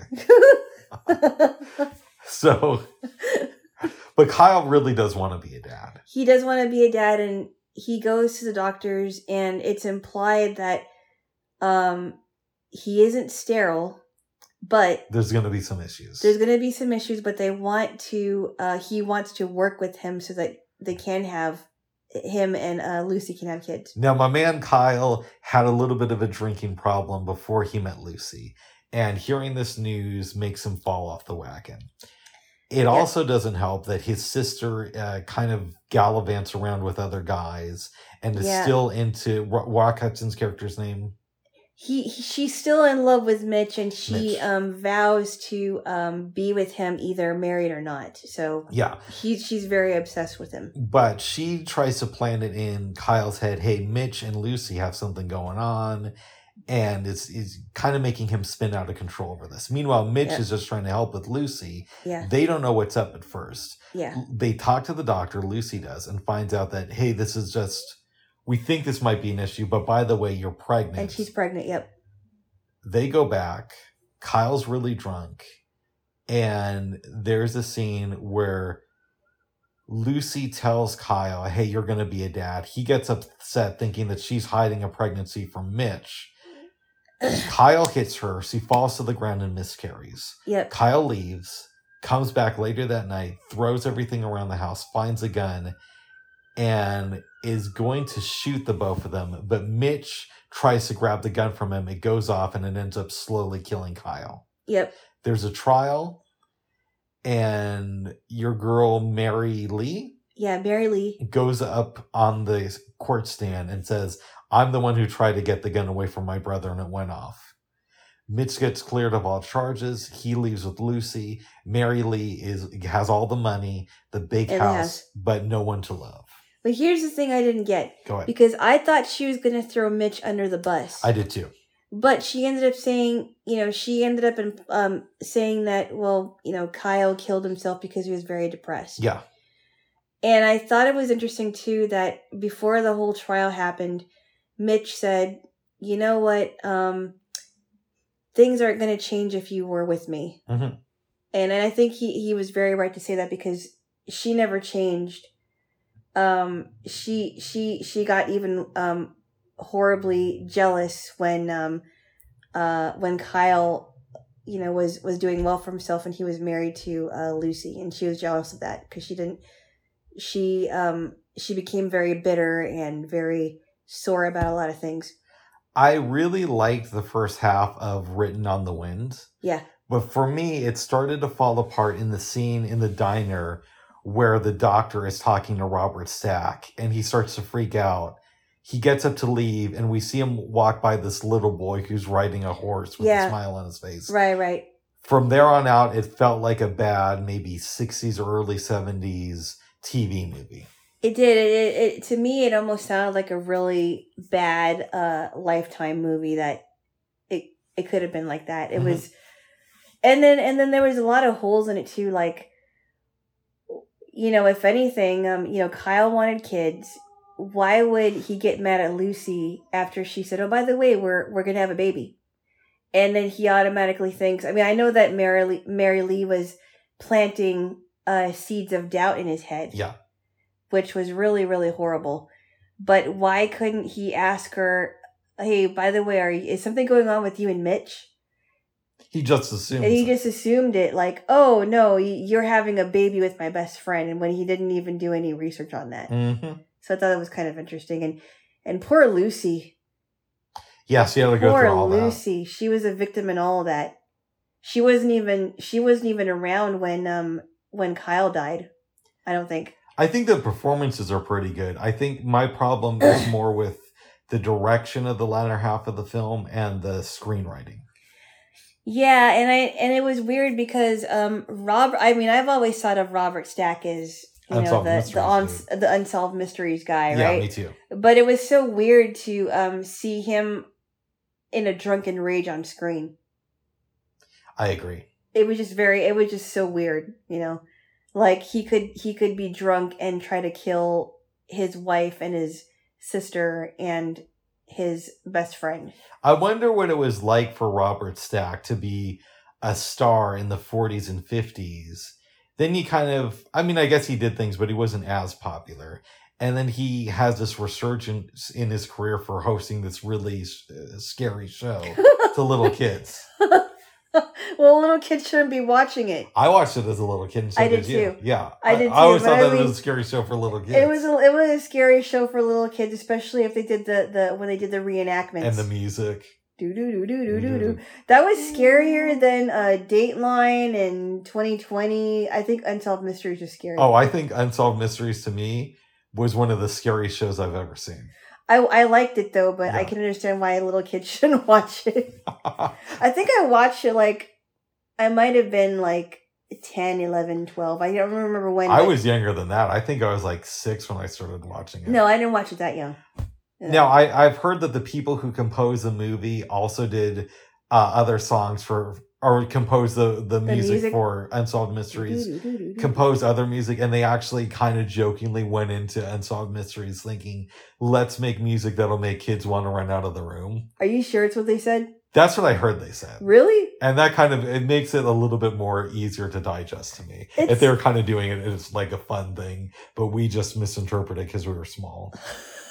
But even to this day, that theme song gives me the chills. That's probably one of the scariest theme songs I've ever heard in my life. But Yeah, and it was kind of a scary show. I mean, it didn't scare me that much because I watched it during the day, not at night. We watched it during the night, right before bed. Oh, no, wait. Did I watch it during... I think I did watch it during the night, but I was watching it with other people. So I wasn't, like, by myself when I watched it at night. But his voice and the music, it's like, if you have any information...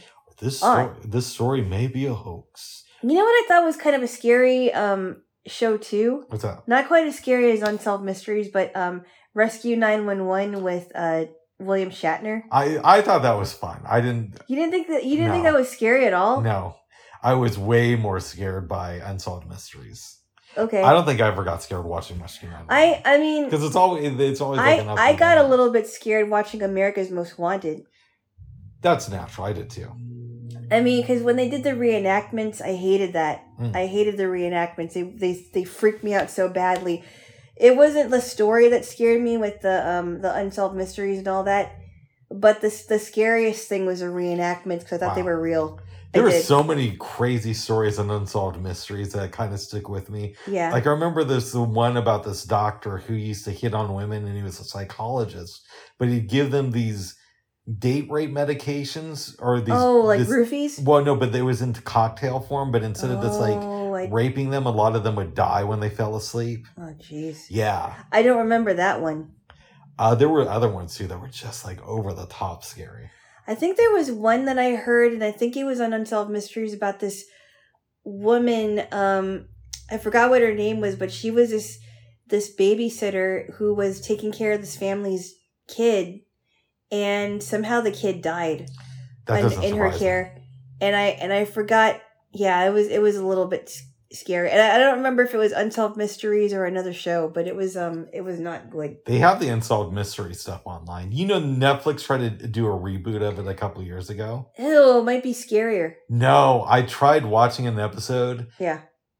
And at least from what I could tell, they didn't even have the music. They tried to change it from the original. I believe how they did it, and again, I'm going off of memory, is each week they would focus on one case or each episode, and they didn't have a host, so it would be the people telling their stories. Huh. Yeah. But Pluto TV has the original Unsolved Mysteries. I believe Amazon Prime, you can also find it there too. Oh, wow. Part of me wants to watch it, but part of me thinks I'd still be freaked out by it. Well, don't expect me to watch it with you on Halloween, Bubs. That would freak me out. Didn't they make fun of Unsolved Mysteries on that show, Dinosaurs? No, what happened? I thought they did where something happened with the family and they had like a mystery that they couldn't solve, and they go in and the dad's like, how do you have so many mysteries each week? And he's like, actually, the host of the show's like, actually, we only have 4. But we just lost one. And so we need a new one. Was Robert Stack on this on the No, it was somebody doing their interpretation of him as a dinosaur. I was thinking about that scene with Robert Stack in the body cavity searches at when you were telling me about that. Beavis and Butthead Do America. That had to be a really fun scene to shoot. That was great. Well, it's animated. No, I know it's animated, but what was he doing? Like, did he just say like, okay, I've got to search you? No, he would tell other people who are FBI agents, don't stop until you reach the back of their teeth. Or you know what we got to do? A body cavity search. His Robert Stack voice. Yes. Do they both get body cavity searched? No, Beavis and Butthead I don't think got one. But everybody else who met them along the way got body cavity searches. That's pretty funny. Thank you. Can you imagine if he was alive and he was like, my credits include the leader of the FBI that ordered people to give body cavity searches on Beavis and Butthead Do America. Yes. Was he also in other funny scenes in different movies that you remember? Not really. I don't know much of his work, except for what we've seen together in Beavis and Butthead Do America. What was the name of that movie that we saw with the much younger Robert Stack, and he was the... In the play? Yes. I forgot the name of it, but that was really good. It was a really good movie, and he was a handsome actor that was that was in love with the woman who was married. Yeah. With the husband was in the play too. I like that film. That was a fun film. Mm-hmm. Yeah. He's good, babes. That was a better film than Written on the Wind. I just didn't... I couldn't... I don't know if I could recommend it. What do you think? Yeah, I mean, if the storyline was a little bit better, yeah, I probably would. And it's Written on the Wind is a very intriguing title. It is, isn't it? You would think it would be actually an intriguing story, but it wasn't that intriguing to me. I might just like Lauren Bacall when she's working with Humphrey Bogart. She was so good. They're great in those movies together. Key Largo, The Haves and the Have-Nots. To Have and Have Not. Or To Have and Have... I'm sorry. The Big Sleep. The Big Sleep. Couple other ones. What's that one we watched last weekend that was really good with the two of them? That was the one where he was running away. Yeah. What is it called? I know what it's called. It's on the tip of my tongue here. This is why I'm glad we do this, so we don't have to remember everything. Let me think now. Oh. No, what was it called? It wasn't Fugitive. It was he was running away from the cops. But he had broken out of San Quentin prison? Yes. Yeah. You have to listen to the last one. Okay, but irregardless of that, that was a good movie too. Yeah, and then she nonchalantly said, "Well, I think he wanted someone to murder, so he came over here." Yes. I like how she said it. That was great. Yeah, they were really good in that one. Yeah, you're not gonna remember. I forgot what it's called. That's okay. I did too. It's gonna drive me crazy. I have to listen to the other one. It was good. Yes. It was after we watched Gone Baby Gone. Yeah, that was a good movie too. What was that called? It's gonna drive me crazy, bub. It's not the end of the world, babes. You forgot the title. I get things wrong all the time. I know, but it's gonna drive me crazy, bub. Oh my goodness. It's gonna drive me crazy. Ask Miss A what movies was Humphrey Bogart in with Lauren Bacall. Alexa, what were the movies that Humphrey Bogart and Lauren Bacall were in? Oh. According to JewishVirtueLibrary.org, the colony explored the first films of Bogart, To Have and Have Not, 1944, The Big Sleep, 1946, Dark Passage. That's what it was, Dark Passage. Yeah, Dark Passage was Dark really Passage, thank you. Yeah. Thank you. Yeah, Dark Passage. Excellent movie. Yes. But he was also good in movies without her too, like the comedy where where that one lady was trying to get with this guy and they were all on a boat. Beat the Devil. Yeah. Yep. That was funny. That was good. Yeah. Good actor there. J-Wo. Yeah. The film we watched last night, not so good. I wonder what it would have been like if he got with Lauren Bacall, and they ended up starring in Casablanca together. She would have been too young. She was only like 17 when that movie came out. Oh, I didn't realize that. Maybe even a little bit younger. Because he was much older than her, right? He was. Yeah. Yeah. Wow. But that's a great movie too. I don't know if I'd say Casablanca is like the... I know when the American Film Institute does their rankings of the best movies ever made, it's usually like in the top 5. Yeah. I don't know if I'd place it that high, but it's a great movie. Because when I remember hearing about Casablanca, I heard it was like one of the most romantic movies ever. Yeah, it's really good though. It is very good. Yeah. Solid movie. I didn't realize she would have been that young because he was like 50 something when he died and she was only 20 something. Yeah. Something like that, yeah. Wow. I didn't think, but it's interesting because she seemed older as a 20 something. And of course, Humphrey Bogart was already in his 50s, but they seemed to have a lot of chemistry together. They did. Well, I think he was in his 40s when they met. His 40s, yeah. But when he died, he was in his 50s. Okay. Yeah. Good stuff. But he wasn't married to her for that long, it sounds like. He was married to her for a while. Okay. Yeah. Maybe 10 years. Okay, well, 10 years is a good time, is a good while. Especially when it ends in death. Oh, yes. I so sad. He died, babes. I know. I wish he would have lived longer. It would have been interesting to see what he would have been like in his 70s. Did you say? Yeah, I would wonder that too. Did you say that of all the funny names that husbands and wives call each other, did you say that Clark Gable used to call his wife Ma? That's what he called Carol Lombard. Yep. Yeah. Mm-hmm. Yeah. Yeah.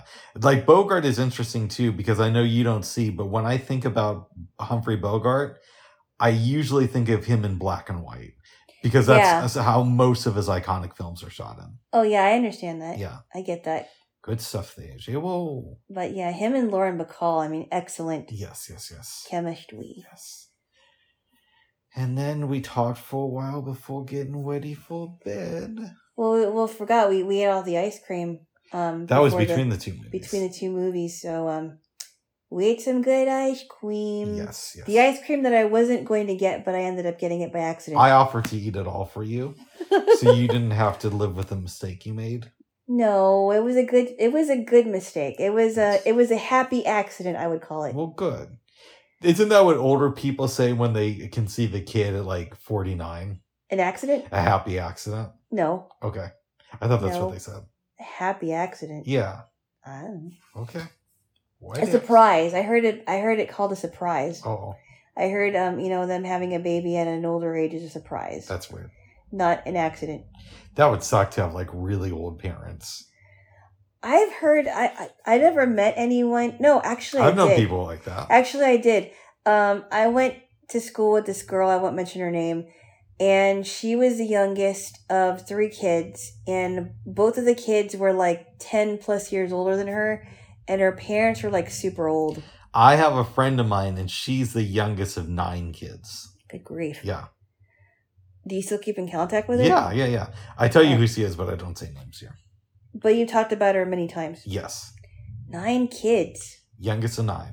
And how old is the oldest one? That I could not tell you. Wow. But according to her, there's like a big age spread. Good grief. Because her dad was like really old when she was born. Wow. Yeah, I don't know how old this girl's parents were, but she was definitely like older than the parents were older than my parents, and I didn't even think of my parents as being old. But that's because your parents started young. They were getting after it from a young age. Well, they were only 23 and 21. Yeah. They weren't super young, but they were young enough. That's, in my mind, that's super young to have kids. Well, I mean, that's super young in, when you think about the 80s, right? Yeah. That is super young, but I mean, they were into premarital sex. Bubs. What? We're not supposed to talk about No. We're not supposed to talk about. We're not supposed to talk about certain things here, babes. That's what I said. Okay. Bubs. Well, let's change the subject. You do it again, I'll tickle you. Sorry, babes, but they were young, though, is what I'm trying to say. They were young. Yes. They were young. Oh, good. I mean, if you're going to mention them, then I should mention your other friend. Mm-hmm. Oh, did I have a friend who had kids at a young age? Or yes, you do. And I know this person. At a young age? Yeah. Oh, that one. Yeah. That one. Yeah, that one. Yeah. That one. Yeah, but even he says that that's weird. Like my friend isn't we had kids at a young age and that's super normal. He tells me that that's weird and that it's, that they shouldn't have had them that young. I don't know if he phrases it quite like that, but he says that it's weird being the age that he is now and having kids as old as they are. I know, because, I mean, by the time my parents were in their 40s, I was already 16, and that isn't, as young as if they had us when they were 18 and 20. You know what that friend told me, babes? What's that? He knows somebody from where he lived when he was a kid. Mm-hmm. I think he said that they had kids. He knows a couple who had kids in like the 8th grade. What? Yeah. And they were still together? I don't know if they're still together. Oh, good grief. Yeah. I knew somebody. I went to this program in DC in 99. Mm-hmm. It was right before I turned 19, and there was a kid who already had a 5-year-old, and he was 17. That is insane to me. Isn't it insane? Yeah. I'm like, I wasn't even thinking about that when I was 12. I was thinking about. I wasn't thinking about having any babies when I was 12. I was a hornball at 12, so I was thinking about getting with girls, but I wasn't, doing it. A big walking hornball. Oh my goodness! What else? I remember. So I'll finish with this, and then we can talk about something else. Go ahead. I remember when I was a kid. I was in 8th grade. I was about 14, And in my English class, we read a short story called Bonnie's Real Life Doll. Okay. And it was a story about this girl that got pregnant when she was 14, and then she had the baby for a while, and then she ended up giving the baby up for adoption. And I'm like, 14 is super young. Yeah. To be thinking about having, and I even thought that 13 and 14 was young when I was that age. And I'm like, I cannot imagine somebody having a baby at 12. That is crazy stuff to me. It is. And, their minds aren't even mature yet. And by the time that the baby is the baby is 5, the mom and dad would be like 17. I'm like, I can't even imagine. Okay, that. Here's a weird question for you. Yeah. Let's say somebody has parents who are like billionaires and they're super rich. Mm-hmm. And they decide at 12 that they want to start a family. Yeah. Like, it's still wrong, but is it as wrong as if somebody who doesn't have access to certain things has kids? As my stomach makes a weird noise. I mean, we know now that kids' brains don't develop until like after they're 25. Right? Yes. Now we know for certain that the brain doesn't develop until after they're 25. Mm-hmm. And I know that kids have gotten married really like teenagers, like 15, 14, have gotten married really young a long time ago, which I think is really weird. Yeah. But that's what they did. I mean, Loretta Lynn was married by the time she was 13, Mm-hmm. which I thought was kind of weird too. But things were different back then. But I think now that we know that the brain isn't fully developed until after 25, they shouldn't be getting married at that age. It would be really interesting because sometimes they do films about like young parents. Yeah. Like Molly Ringwald was in some film in like the 80s where she got pregnant at a young age. Oh, was that Pretty in Pink? No, that's not Pretty in Pink. It was some other film. And I think Pauly Shore had a small role in it. But really? Yeah, but outside of that, I would be interested to see a film where two teenagers, one of them gets pregnant, they decide to keep the kid, but they're both like super rich.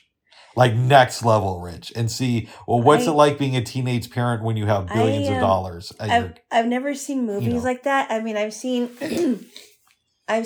Lifetime movies with young unwed parents. Yeah. But most of the time they were poor. Yeah, exactly. Yeah. So I don't know. That would be an interesting kind of like cool way to see a film. Or a cool film to see, rather. Yes. I don't know. I don't know what they is. Yeah, well, we could call it a $1 billion baby. Yeah, but there's already $1 million baby. Yeah. With Hilary Swank. I know. Yeah, so I don't think that could be $1 billion baby. Okay. What else? Yes, babes. Yes. $1 million baby. $1 million baby. I did not see that movie, but I heard it was good. Yeah, I've heard that too. I've heard it's a bit intense. I heard it's a bit intense. I also heard that the movie she did, Boys Don't Cry, is pretty intense. I think she's from... South Africa, right? No, you're thinking Charlize Theron. Oh, I'm sorry. No, Hilary Swank is from Washington, I think. Oh, interesting. Okay. Not Charlize Theron. She's from South Africa. So, in the mid-2000s... Yeah. There used to be this regular thing that I would go to where it was like set up by friends. And you'd contribute $5 to it. And in exchange for that, you'd have this beautiful steak dinner on like a Thursday night. Oh. This was in Honolulu. Yeah. And somebody I knew had a penthouse. And we'd eat on the roof of the penthouse. Was this for your poetry thing? No. And this was like overlooking the city. It was a really interesting experience. And I did it for a couple months. But anyways. Yeah. I remember one time... This dude comes there who's also in his 20s, but he's a bit more aggro and, that type of stuff. Aggro? A bit more hyped up and the macho stuff. Oh, okay. And he comes there, and I think Charlize Theron was in the news for some reason. The guy sits down and he says something to the effect of, I used to date Charlize Theron. But he says it in all seriousness. Yeah. Somebody else at the table says, really? And he's like, yeah, I used to date women who look just like her from South Africa. And I'm thinking... Not Charlize, not the actual Charlize Theron, but people that look like her. In my 20s, I was a bit of a douchebag. If we're going to be... Aren't a lot of guys that way Right, in their but 20s. what I'm trying to say is I was a bit of a douchebag. Yeah. And even back then, I looked to the sky and I thought to myself, this dude's a total douchebag. But I guess it takes one to know one, right? It does. Yeah. But I'm glad you'll improve there, Bubby. That's right there, Jay. Well, now I just have a hint of douchebaggery instead of the full bag. Oh my goodness. You get the partial bag. What? No, I'm just having fun. Oh my goodness. Yeah. Yeah, that's why I don't think we would have gotten along 20 years ago. Oh. I think you would have been way too immature for me. Thank you. And, I went through my immature time too, but I wanted a guy that was going to be serious about being with me then, Well, I would have been serious about being with you for the night. Yeah. Yes. That's why I probably wouldn't have dated you back then. Oh. Well, you're dating me now there, Jay. Oh. Yes. Oh. But I think that one of the best movies that we saw this weekend was The Producers. I agree with you. Yeah, and I wish you were awake for Double Indemnity. I saw most of it. Okay, you did, but you slept through parts of it. I liked Indemnity times 3 minus 1. Don't change the title. I know. Oh my god, I don't think I'm going to see the 2005 version of The Producers. I know it's made I have into no a interest musical. in that. I know that it's a musical, but I'm like, I don't really need to see, Nathan Lane in there and Matthew Broderick, because I think the original one is a lot funnier. Something tells me they probably toned it down, but what do I know? It could I be don't know. They probably made it a little bit more flagrant than the original one, but I like the original one just fine. I thought it was funny. Mm-hmm. And I thought Gene Wilder was excellent in the movie too. Yes. Everybody's good in it, babes. Very good. Yes. J-Lo. Yes. Did you have any dreams last night? I did not. My girlfriend. No, I did not. I was very tired once I got to sleep because I took one of my the pills that I have, and it wasn't that long until I was gone. We should say after the second movie and we talked for a while, you were getting tired, so we got ready for bed, and I was out pretty quickly. Oh yeah, you were. Oh. Mm-hmm. Yes. But that wasn't the case with you, babes. You took some pills. I took one. Nice. I woke up a couple of times throughout the night, but overall it was a really good rest, and I did have 2 dreams. Well, now tell me the dream. Okay. First one, I'm back in school, assuming it's high school, and I'm in a classroom with a bunch of people. One of the other students comes over to me, grabs my cell phone, takes it away from me, and I don't know why I'm not really doing anything about this. Mm-hmm. But then he goes to the front of the room and says, okay, guys, I'm leaving for the weekend. Doesn't give back the cell phone. I start thinking to myself, well, maybe it's okay that I lost it. Do I really need it? I can get another one. But then I start remembering that all my contacts are on there and personal information. And I start to get upset. And that's when I wake up. Oh, my goodness. Another dream. It's 1994. Is it? In this dream. Okay. Everything goes back to 94. That's so funny. But for some reason, I have a modern day cell phone. Right. It's a dream. They don't have to make sense. Yeah. We were walking around the city doing errands. And they look the same in the dream, right? Yes. Okay. And we're on Burnside, maybe in the 20 to 25th range of northeast Burnside. What block was it? Was it the 100th block? Or No, it was maybe 23rd and Burnside. 23rd and Burnside. I'm throwing out a number, but it was roughly between 20th and 25th. Okay, and we probably walked around there in real life anyway. Yeah. We have many times. Okay. And we have a little bit of time before we have to go back to your place. I think we're going to catch the bus around 4:30 for some reason. And I had to do paperwork. Yeah, and I'm looking for a library. I don't think there was one at this location in 1994, but again, it's a dream. I realize that there's a library on 34th and Roan, but I'm not quite sure how to get there. Uh-huh. You say, I know the route, but we got to do some navigating to get there. Yep. So we turn off eventually we get to 34th. We turn off of there, start walking, and then you say, hey, I have to talk to you about something. Yep. I know that you've been cheating on me and stealing money, and we can still go out, but this will not stand. You can't do this again. Next thing I know, I'm inside this wheelbarrow, and you're pushing me down the street, and we're watching the local news on like a nearby TV, but we're still headed towards the library, and that's when I wake up. That is weird. Yeah. And just for the record, you haven't been cheating on me, No. and you haven't stolen money from me. We are polyamorous streamers, Oh my goodness. but I'm allowed to be with other women in my dream, and you're allowed to be with other men in yours. Yes. No, we're not. Well, I thought well, in that case, I have been cheating on you for not allowing me. Bubs. What? No. No, we are polyamorous streamers. What? Yeah. I wouldn't even call it that. What would It's you just call a it? dream. Oh. It's just a dream that doesn't really mean anything. Oh. Yeah. And by the way, the guys that were in my dreams were the ones hitting on me, not the other way around. You're allowed to fool around in your dreams. Oh with other my guys, babes. goodness. I'm not going to hold it against you. Bubs. What? Whatever. But you're my conscious partner. Ugh. And that's what I love about you, babes. Oh my God. So give me a conscious kiss.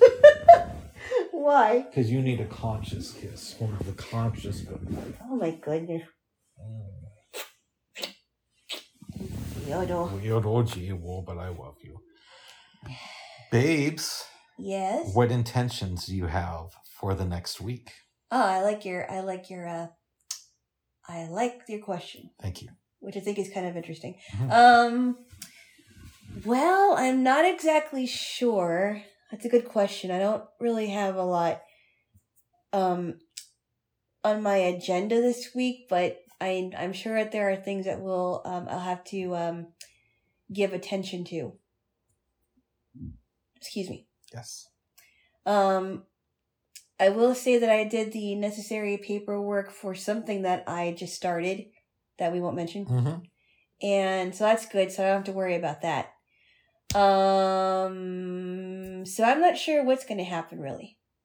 It's kind of up in the air at the moment. Nice. What about you? I want to show up, be the best person I can, and try to really be present this next week. Oh, good. Yeah. I also think that I kind of like weeks that are up in the air because that means that I have room to get things done. Yeah. By the way, did you read the chapter yet? That's one of my intentions for this week. Okay, good. Yes. I will do it, and I will report back to you. Good, because eventually you're gonna have to write a chapter. I know, in the book. Yes. But I will read it this week. Yes. Yes. It's a long one. That's what she said. It's She meaning all my. I believe it's chapter 3. Chapter 4. Chapter 4. Yes. Did I send you chapters? Yeah, that's right. Yeah, you wrote chapter 3. Yeah. I wrote chapter 4. Yep. Yes. Yeah. Do you want to real quick grab this knot and squeeze it? The one that's in my shoulder. This one? Yeah. Grab it real quick. Well, why don't you do that after the? Can we do this off of the? No, just do it now. Okay. One more time. All right, one more time.